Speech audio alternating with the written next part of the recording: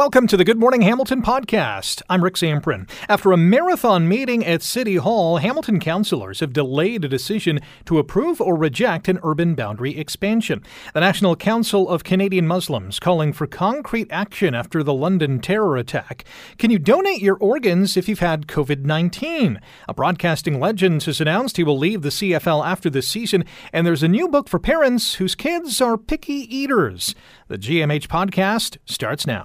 This is the Good Morning Hamilton podcast on 900 CHML. We are facing probably one of the biggest lobbies I've experienced in my 15 years on council, mostly for option 2, but an equally balanced amount of contacts on option 1.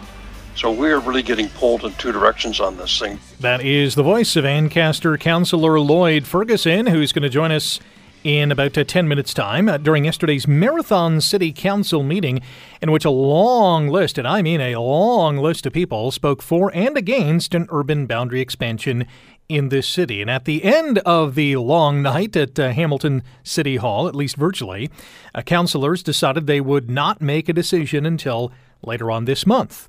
The city is basically faced with two choices here, between trying to accommodate upwards of 110,000 new households through a combination of intensification and adding 1,300 hectares of rural land to Hamilton's urban boundary by 2051, so basically expanding the city outwards.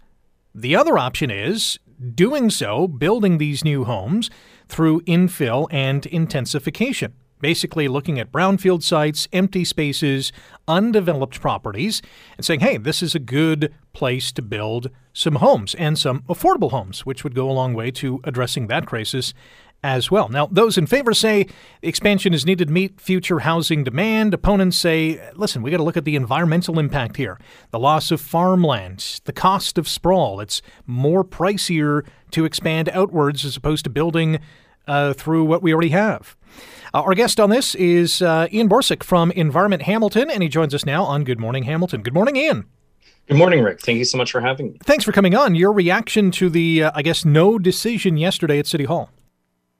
I guess I have to say that it was disappointing, although I do understand it was getting quite late, and council would have probably been past midnight if they were to make a decision. But to me, the obvious answer to the 12 hours of delegations that we saw is that regular Hamiltonians, independent experts, climate experts, and residents of Hamilton from all over the city really don't want to see urban sprawl. And planners and communications consultants hired by developers really do. So make the case for expanding inward as opposed to expanding out. Yeah, so essentially, Rick, as you alluded to before, urban sprawl comes with it a hefty price tag for existing residents of the city of Hamilton and the city of Hamilton at large. We have a multi-billion-dollar infrastructure deficit that has only grown over the last many years. We see that expanding outwards requires the city of Hamilton to essentially subsidize that development by bringing out things like stormwater and plumbing infrastructure outwards. Road infrastructure is paid for by the city as well. But in addition to that, we're talking about paving over what is prime agriculture land to build single-family homes. As City Councillor Brad Clark alluded to, we've been seeing a lot of expansion over farmland in Ontario for many years now, and in fact, many decades. We've never seen prices of homes come down.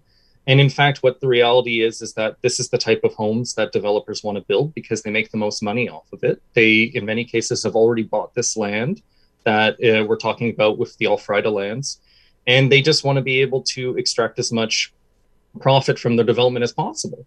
Meanwhile, if we want to pay attention to climate change, we want to ensure that people are living close to transit centers, that food prices don't continue to go up because of loss of farmland in Ontario. We have to look at the empty infill lots that we have in Hamilton. We have to look at ways of densifying our neighborhoods, making them more walkable, more livable, and ultimately changing how we've been doing development in this city for the last several decades. Ian, is there a city that has done this well instead of expanding outwards, filling up those brownfield sites, those empty spaces in their community? Yeah, in fact, many delegates made reference to a lot of these cities.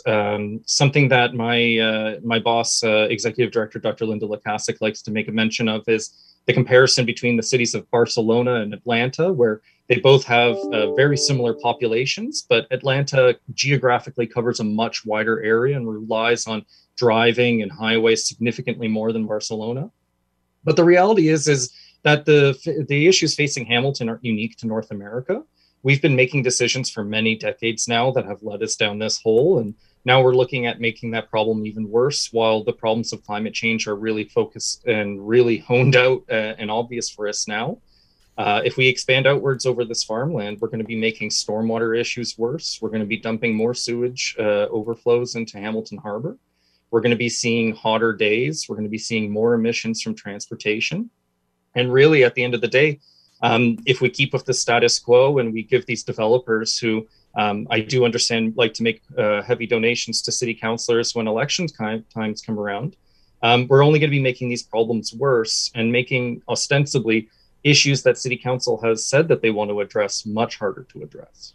We're chatting with Ian Borsuk from Environment Hamilton about Hamilton's urban boundary expansion debate. I guess there is a unique circumstance that may be on the way. We know that the provincial government's urban boundary expansion hopes are that cities like Hamilton do expand outwards. Does the province hold the hammer? Can we do anything if Hamilton does say, you know what, we don't want to expand our urban boundary?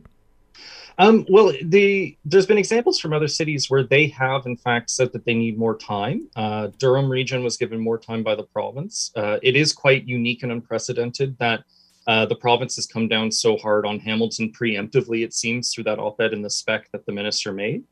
However, as we saw as the first delegation yesterday that started off the 12 hours, local MPP Sandy Shaw, who's the MPP for Hamilton West Ancaster Dundas, quite unprecedentedly, we saw an opposition minister delegating to council, flagging the fact that the Auditor General is going to be looking at the exact methodology that the province is imposing on cities with regards to growth. And we expect to get some answers in December. But really, at the end of the day, and this is what I told council yesterday, is that this provincial government is essentially doing climate change denial. They're looking to make the problems for the city of Hamilton worse. This is going to be, almost a miniature version of what amalgamation did, and they're really shoving it down our throats. And the city of Hamilton has an option to say no and to be politically bold in this situation. And, at the end of the day, we have a provincial election next year. And I think the question needs to be is this something that Doug Ford and the PCs of Ontario are willing to have as a major election issue, which is essentially forcing the city of Hamilton to expand outwards unsustainably. Ian, we'll have to leave it there. Really appreciate your time this morning. Enjoy the rest of your day. Yeah, thank you so much, Rick. That is Ian Borsuk from Environment Hamilton. It is also the focus of our Twitter poll question today at AM900CHML. Do you want the city of Hamilton to approve or reject an urban boundary expansion? 77% saying reject. You can vote now on Twitter at AM900CHML. You're listening to the Good Morning Hamilton podcast from 900 CHML. People of Hamilton, they need sustainable, walkable communities. Small businesses and coffee shops right in their neighborhoods, close to transit and jobs, housing options in their existing community. That is the voice of Zoe Green. She is from Stop Sprawl Hamilton, one of the many delegates yesterday who were in favor of managing future growth entirely through infill and intensification as opposed to expanding our urban boundary. And after a marathon meeting yesterday at Hamilton City Hall, upwards of 12 hours, councillors are saying, hey, we got to take a little bit of a break here, clear our minds, debate this a little bit longer, at least think about it, and we'll reconvene later on this month. One of those councillors at the council table is Councillor for Ward 12 in Ancaster, Lloyd Ferguson, and he joins us now on Good Morning Hamilton. Good morning, Councillor Ferguson. How are you? I'm perfect. Thank you. Thanks for coming on the show today. Where do you stand on this issue?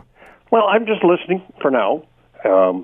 What I witnessed yesterday, we had 52 live delegations and some 29 virtual delegations. So you're right. We were online at 9:15 in the morning, started the meeting at 9:30 and finished just after 10, or recessed just after 10 to debate this issue at a future date. But what I saw was a very well-oiled, well-choreographed environmental lobby, which is a very honorable lobby. I guess what concerns me is, well, I also heard from the professional planners, be it our own staff, our hired consultants, and outside planners, is that if you go to the no expansion urban boundary, the province is just going to oppose it anyway. And that came out in a letter to council from a senior staffer at the province. And we saw the minister, in fact, write an op-ed saying virtually the same thing. Do the right thing or we're going to have to step in. Now, I'm paraphrasing that. But I guess what concerns me about and I'm going to talk specifically to my area, to Ancaster. What concerns me with the no urban boundary expansion is, well, let me tell you this. I've been on planning committee for a number of years. I'm on it right now. And the only thing I hear from the public that they hate more than urban area boundary expansion is they hate intensification. Whenever we have an application before us that shows an increase of intensification, we get big pushback. The neighbors and the community just don't like it. And we saw that with 15 Church Street, a recent rezoning of a large lot with a burned-out home. We wanted to replace it with 6 townhouses that meet the height requirements, which is 2.5 floors, setbacks, and just about every other condition. But they didn't like replacing one house with 6 townhouses, high-end townhouses. And in fact, it carried unanimously through committee and council, and then the community now has taken it off to the Ontario Land Tribunal to have that appealed because of the intensification side of it. But, it's going to be interesting to watch because the consequences of no urban boundary expansion for Ancaster, according to our staff, would be about an additional 500 condominium apartments along Wilson Street. I get endless complaints about the traffic on Wilson Street. It's only a 2-lane road. It can't be widened, nor do we want it widened because it's a historic road, a lot of old heritage buildings on it, but they go right out to the property line.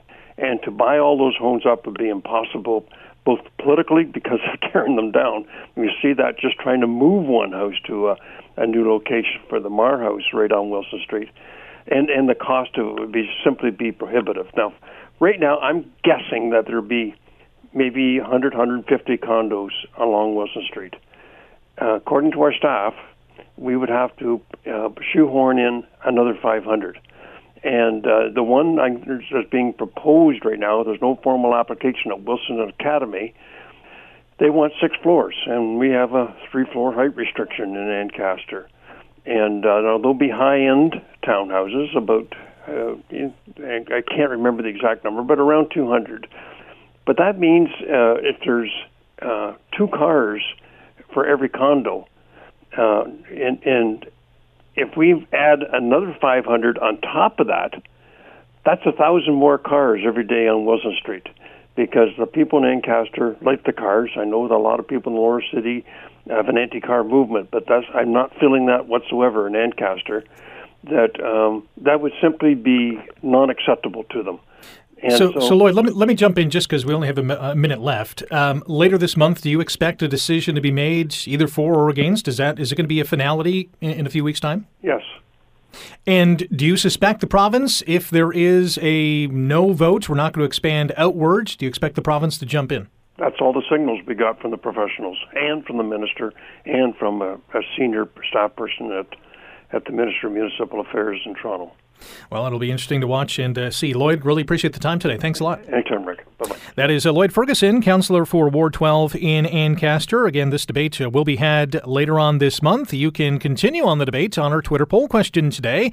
Do you want the City of Hamilton to approve or reject an urban boundary expansion? You're listening to the Good Morning Hamilton podcast from 900 CHML. The Ontario government being urged to make some change when it comes to Islamophobia. Leaders of Canada's Muslim community want the provincial government to adopt a variety of measures that they're proposing in the Our London Family Act. And here to explain what that's all about is Fatina Abdallah. She's the communications coordinator with the National Council of Canadian Muslims. Fatina, good morning. How are you? Good morning. I'm good. How are you? Thanks for having me today. Not too bad. Thanks for coming on the show. We know that this past June was a tragic instance in London, Ontario, in which 4 family members were killed in a terror attack by an individual. There was a lot of talk, a lot of tears after that incident, but all that talk and tears really hasn't translated into action from the government. Yeah. What's happened? Well, in the aftermath of the London terror attack, right outside of the London Muslim Mosque, we heard a call for change from all 3 party leaders in Ontario. Premier Ford spoke about his calls for change. Leader Andrea Horwath, Leader Stephen Del Duca, they all promised quick and decisive action to confront Islamophobia. However, while we have seen some positive steps over the last couple of months, there haven't been any clear policy commitments that we have called for. There haven't been any clear policy commitments that we've been calling for that had actually passed. So yesterday, 5 months right after this attack, we've been calling for immediate action in terms of the Our London Family Act. How disappointing has it been over these last 5 months not to see some concrete action taken? It's upsetting to see that there haven't been any concrete actions taken, and we're at this point where we're looking for real commitment when it comes to making sure that there's no more loss of life in the Canadian Muslim community, and this is something that we should no longer be talking about. This is something that needs to be addressed and needs to be addressed now.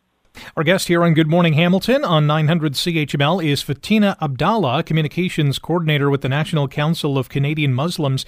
Let's dive into the Our London Family Act. Tell us about it.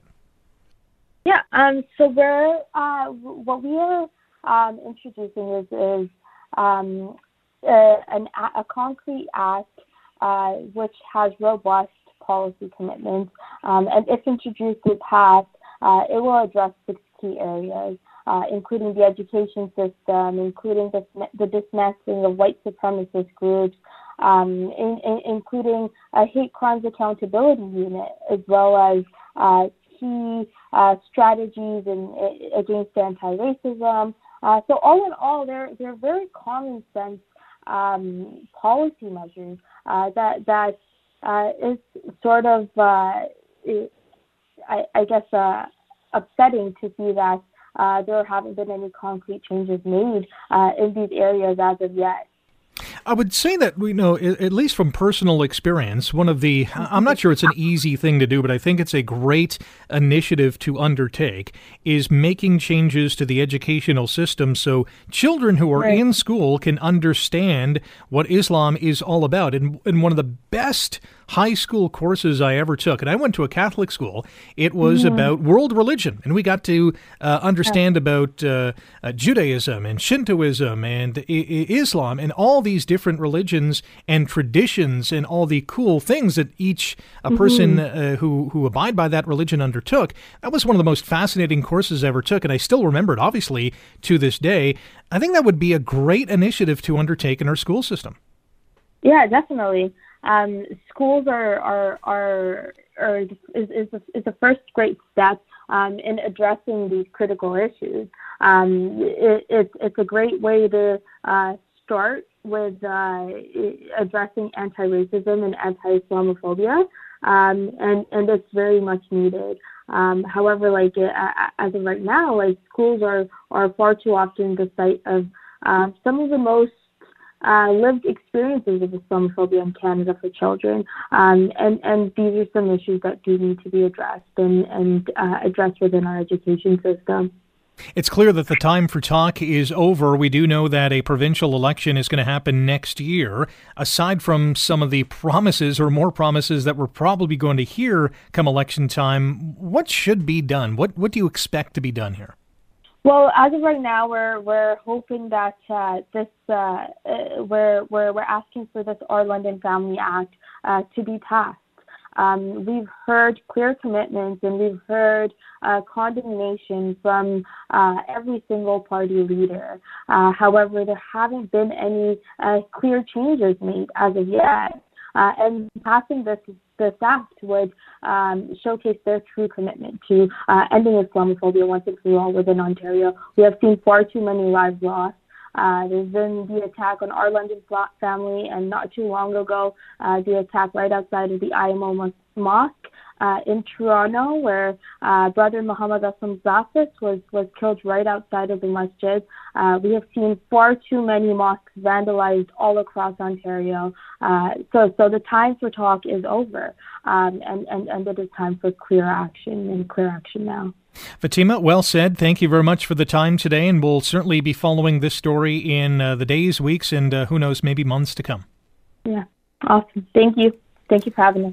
Thanks again to Fatima Abdallah, Communications Coordinator, National Council of Canadian Muslims. Some of the proposals, again, that they are including in their Our London Family Act, including making changes to the educational system so children can better understand Islamophobia, dismantling white supremacist groups in the province by preventing them from registering as society. That kind of makes sense. The formation of a provincial hate crimes accountability unit that would investigate failures in fighting hate incidents, and hiring more minorities in Ontario's public service. We'll continue to follow this story, and with a provincial election coming in the not-too-distant future, next spring, in fact, we'll see if politicians do more than just talk about doing some of the things that the National Council of Canadian Muslims are proposing. You're listening to the Good Morning Hamilton podcast from 900 CHML. Interesting question, and interesting questions, actually, regarding COVID-19 and organ donation. There's a lot of, I'm not sure if it's misinformation, but maybe some confusion. And I thought today would be a nice opportunity to clear the air, because some people are asking, if I've had COVID-19, if I have long COVID, can I still be an organ donor? The Chief Medical Officer with the Trillium Gift of Life Network is Darren Trelevin, and he joins us now on Good Morning Hamilton. Good morning, Darren. Thanks for joining us. Thanks for having me, Rick. It's a great topic, and happy to be on with you. Yeah, so the question, can I still donate my organs if I've had COVID-19? The answer to that? Absolutely. So, we've been working through the pandemic. We've been working with our intensive care units and the physicians there. We were working before there was a vaccination, and we're certainly working now that we're getting ahead of things and most people have been vaccinated.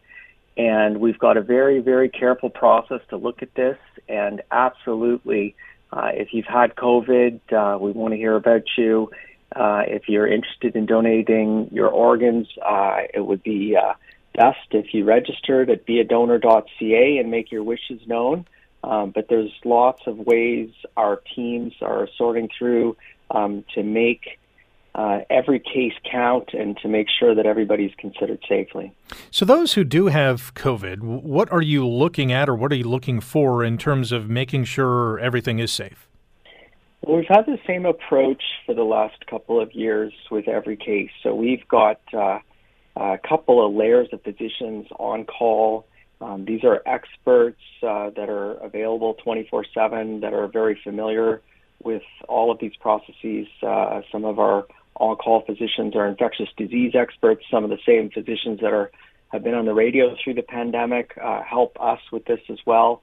We've done a clinical screening tool, which is basically a checklist of things that we go through to look at the person's medical history. What's the immediate background? Has there been a history of COVID concern? And then we've got multiple layers of screening tests that we do.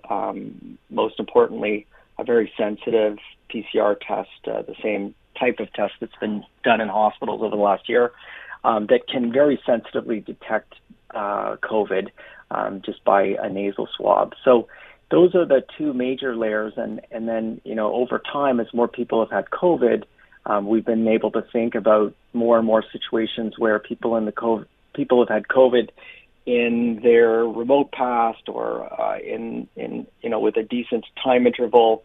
The test is negative. And under those circumstances, we would usually try and consider that family's wishes, that donor's wishes, and we would try and proceed in offering those organs. Has anyone during the pandemic been rejected because they've had COVID? There have been people that have been screened positive. So if you've had COVID within sort of 21 days or your test is positive, especially early on, we weren't offering those organs. So there would have been very few cases like that, Rick, to be honest. But now, most of the cases are people that have had this remotely, and, it's come up, people have had COVID remotely and they've got long COVID. Under those circumstances, we would really just weigh, what's the time interval, what does the test show, and we would generally offer those organs. Lungs, sometimes we're a little bit more careful about lungs just because, obviously the tissue there has cells that can be infected with COVID. We've got extra layers of testing under those circumstances. But we've been able to proceed looking at every single opportunity, and we've been able to do this safely in Ontario. And for the most part, it's been safe in North America. Darren Trelevin is our guest. He's the Chief Medical Officer of Transplants with the Trillium Gift of Life Network. If you want to become an organ donor, go online to beadonor.ca. But it's more than just registering online. You have to talk with your family as well, right? 100%. It's all about communication. You need to be able to discuss this topic with your friends and your family so that they understand. But in particular, I would stress to register over the internet at beadonor.ca. Usually we're relying on things like traveling to Service Ontario when you're renewing your license, and those visits are down, so those registrations are down. So there's a lot of interest in this, and I think we need to show the province, everybody in Ontario, especially Hamilton, we're really trying to help our community. And so if you want to show your support, you can log on at beadonor.ca and register there.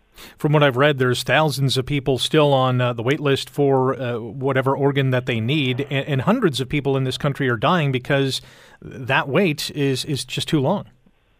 Yeah, right now, Rick, there's 1,500 Ontarians, your friends, your neighbors, that are waiting for a life-saving organ transplant. Their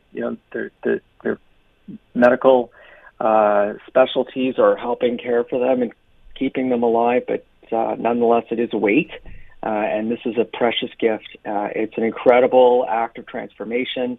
There's so many people helped with every single organ donor. Up to 8 lives can be transformed. Our transplant hospitals, for example, at St. Joe's in Hamilton, our whole hospital glows like a light bulb to try and help people who have, for example, kidney disease. It's just incredible what you can do to get people's lives back to normal with an organ transplant. So we're all very grateful for people that sign up. We're grateful at every step of the way. And that website is beadonor.ca. Darren, thank you very much for the time, and enjoy the rest of your day. Thanks. You too, Rick. Thanks so much for your interest and for allowing us to feature this. Our pleasure. Darren Trelevin is the Chief Medical Officer of Transplant at the Trillium Gift of Life Network. Again, beadonor.ca, and have that conversation with your family as well. You're listening to the Good Morning Hamilton podcast from 900 CHML. Here we go. The last play of the game, barring a penalty. Kevin Glenn in the shotgun. And he throws it long down the left side for Stiegel. He's got it, and he's gone. Milt Stiegel's going all the way for a touchdown on the last play of the game. 100-yard touchdown pass. Stiegel caught the ball between two stunned Edmonton defenders around center field. I don't think he could believe it himself, and there was nobody left to beat, and he took it into the end zone. Well, if justice is to prevail, as John just suggested, it just did. And who could have imagined an ending like that? That is the voice of Bob Irving on sister station CJOB in Winnipeg. And after nearly half a century, if you can believe it, as the play-by-play announcer with the Winnipeg Blue Bombers, Bob Irving has announced that this season is going to be his last behind the microphone. And we're pleased to be joined by Bob Irving here from CJOB. Bob, how are you this morning? I'm well, Rick. How are you? Not too bad. You're listening to that play-by-play clip from back in 2006, perhaps one of the most iconic plays you ever called. Can we say that? Yeah, for sure. There's a lot of them, and I've been asked about them in the last 24 hours, Rick, because my retirement was formally announced yesterday, and I've done between 800 and 900 Bomber games. But that play in particular is one I'll never forget. That game was over for all intents and purposes, and Kevin Glenn threw up the Hail Mary, and Milt Stegall made the catch, as the play-by-play said, between two Edmonton defenders who couldn't believe it. So it for sure is one of the most memorable. And Milt Stegall has said many times that is the most memorable touchdown he's ever scored of the 140 or whatever it was that he did score. Why now? Why hang up the mic after this season? Well, I'm 71. I'll be 72 next year. I have some health issues. I've done this, seems like forever. I still enjoy broadcasting the games as much as I ever did. Some of the behind-the-scenes work has become, a wee bit onerous. My wife, I think, is tired of me tying up every summer that we exist together because, as you know, Rick, the football does tie up your summer. So we just want to set our own schedule, and I just feel like it's time for me to move on. They often say about retirement that when it's time, you'll know, and I know. You joined CJOB in 1973. Your first call came a year later, the same year I was born, by the way. I don't want to make you feel old, but you've been doing it as long as I've been alive, which is incredible. Do you remember your first game? Oh, yeah. Yeah, I was in Montreal, and Kenny Plain, the former Bomber great, was my color commentator. Two iconic Winnipeg media members, Jack Wells and Jack Matheson, were in the broadcast booth working with us on our broadcast. And I remember how intimidated I was to be surrounded by these iconic members of the media. I don't remember the outcome of the game or anything like that, but it was in Montreal, and I was as nervous as the old cat on a hot tin roof. But it worked out okay. And how did you become the play-by-play voice? Is this something you wanted to do ever since you were young? How did it all transpire? No, I was lucky. I've been so fortunate. I got hired by CJOB in 73 to be a sportscaster, a full-time sportscaster. That's the first job I had as a full-time sports reporter. And then Ken Nicholson, who was doing the Winnipeg Jets games and Winnipeg Blue Bomber games on CJOB, we had some conflicts, and he couldn't do them both. So the program director came to me and said, hey, you're going to have to do the football. And I said, ooh, that'll be pretty cool. And the rest, as they say, is history. So I was just lucky, Rick. I landed in the right spot and was able to get an opportunity that many others in our business would kill for. Can you have imagined that nearly 50 years later you'd still be doing it? No. Oh, no. There's no way. I often thought when I was younger that I'd retire at 65 or, gosh, no later than 70. But as the years went on, and the last 5 or 6 years, I've been able to do just the football and take the winter off. So I've been sort of semi-retired, which has been nice. But no, I could never have dreamt that I would do it until I'm 71, and I think I could do it for at least 3 or 4 more years if I chose to. But I don't want to do that. I want to, however many years I've got left on this mortal coil, as I call it, I want to have the freedom to do whatever I want to do. Bob Irving is the longtime play-by-play announcer of the Winnipeg Blue Bombers, joining us on Good Morning Hamilton on 900 CHML. You've been to nearly all 107 Grey Cups, and I'm kidding there. Do you have a favorite? Obviously, Winnipeg has won a few over during your tenure. Do you have a favorite Grey Cup game? Well, probably the 1984 game. Sorry about that, Ticat fans. That's when Tom Clements and the Bombers beat Dieter Brock and the Tiger Cats. The Bombers have been going through a 22-year drought, Rick, at that Grey Cup. It was in Edmonton, Commonwealth Stadium. It was like freezing. But that was a terrific Bomber team coached by Cal Murphy, who had some great teams in the 80s.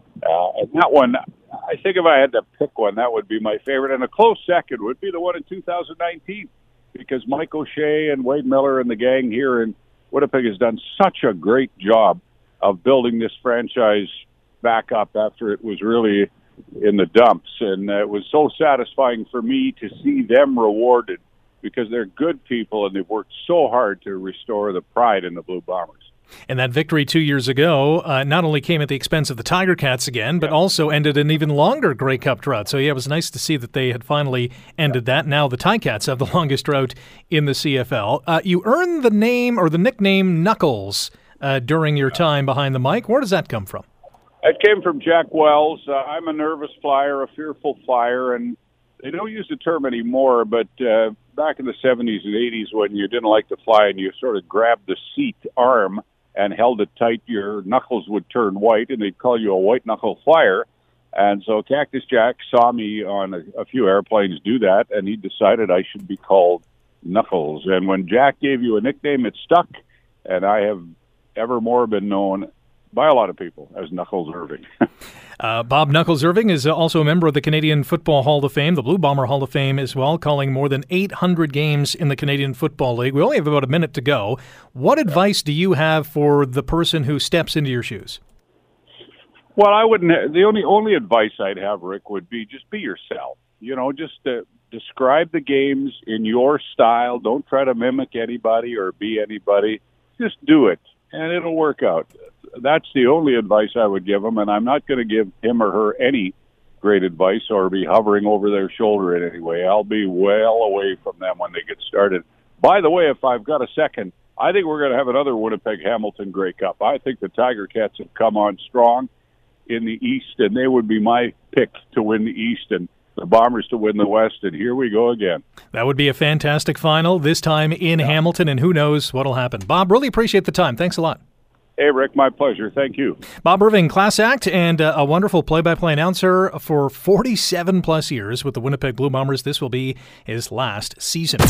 You're listening to the Good Morning Hamilton podcast from 900 CHML. Are your children picky eaters? Are you tired of trying to convince them to try something new? I'm in that boat. Rishma Gavani is the author of a new book called Sushi and Samosas, A Trip of Tasty Transformations, and it's about picky eaters who have adventurous foodie parents. And Rishma joins us now on Good Morning Hamilton. Good morning, Rishma. Hi, Rick. How are you today? Good. How are you? I'm good. Is everyone hungry? I am starving. What prompted you to write this book? This book was marinating for quite a long time. I used to have a dinner club that used to try different ethnic cuisines once a month, and it was really successful. When I had kids, it sort of slowed down and eventually died out and fizzled out. But the idea was always there, percolating, and it was an idea that I wanted to pass on to my kids. But my kids were really picky, as a lot of kids are. But it's interesting that you said at the top that, it's not just kids, right? We all, as adults, it doesn't matter what age you are, have hesitations. We don't like certain textures or smells. And so we constantly need to check ourselves and try new things because our palates are constantly changing as we age. So is this book for parents and their children? Yeah, interestingly enough, I've had some really positive feedback, including someone who's a kindergarten teacher and read the book out loud to their students and said, you know what, this book was equally applicable to me because I tend to favor, a staple diet of chicken nuggets and fries, which is the favored food that the kids like in this book. Everything's ew, everything's gross, everything's no way, but their foodie parents are determined for them to try new things. And when they try new things, their world totally expands and it just gets bigger. The world gets much, much bigger for them. We're chatting with Rishma Gavani, author of Sushi and Samosas, A Trip of Tasty Transformations. It's published by Barnes & Noble. You can pick it up as a gift online right now. We all know that music is an international language. I've always said that food is the same. Everyone understands food. Yeah, I think music is something that unites us. And food is another one that brings us to the table, literally, right? And brings us closer together. And if you think about the concept of travel, it's not like you have to get on a plane and jet set away to a new country. You can do that, within your own city, within your own house, pick up different ingredients and try to experiment with them. So it's the idea of traveling. And yes, a lot of unity and harmony through food. When you look at the commonalities, we're always looking at differences, but look at what's in common. Every culture has rice as a staple. Every culture has some form of potatoes, right? A different treatment maybe. Tomatoes is another one. There's so many international recipes that require some of those staple foods, and they really ground us and bring us together. I think it's a great conversation starter. I think it's a great water cooler topic to be able to talk about, hey, I tried these types of ramen noodles, and then someone weighs in and says, oh no, but you should try these ones at this place or buy these ones from this place. So I think it's a great way to get to know each other and bring us closer together, much like music. Very much so. Rishma, we got to run. Thank you very much for the time, and good luck with the book. Thank you so much. Try something new today. Oh, I certainly will. Rishma Gavani is the author of Sushi and Samosas, a trip of tasty transformations. Head online and pick that up today. Thanks for listening to the Good Morning Hamilton podcast. You can listen to the show live weekday mornings from 5:30 to 9 on 900 CHML and online at 900CHML.com. The Good Morning Hamilton podcast is available on Apple Podcast, Google Podcast, and wherever you get your favorite podcast. I'm Rick Samprin. Thanks again for listening, and don't forget to subscribe to the podcast. It's free, so you never miss an episode, and make sure you rate and review.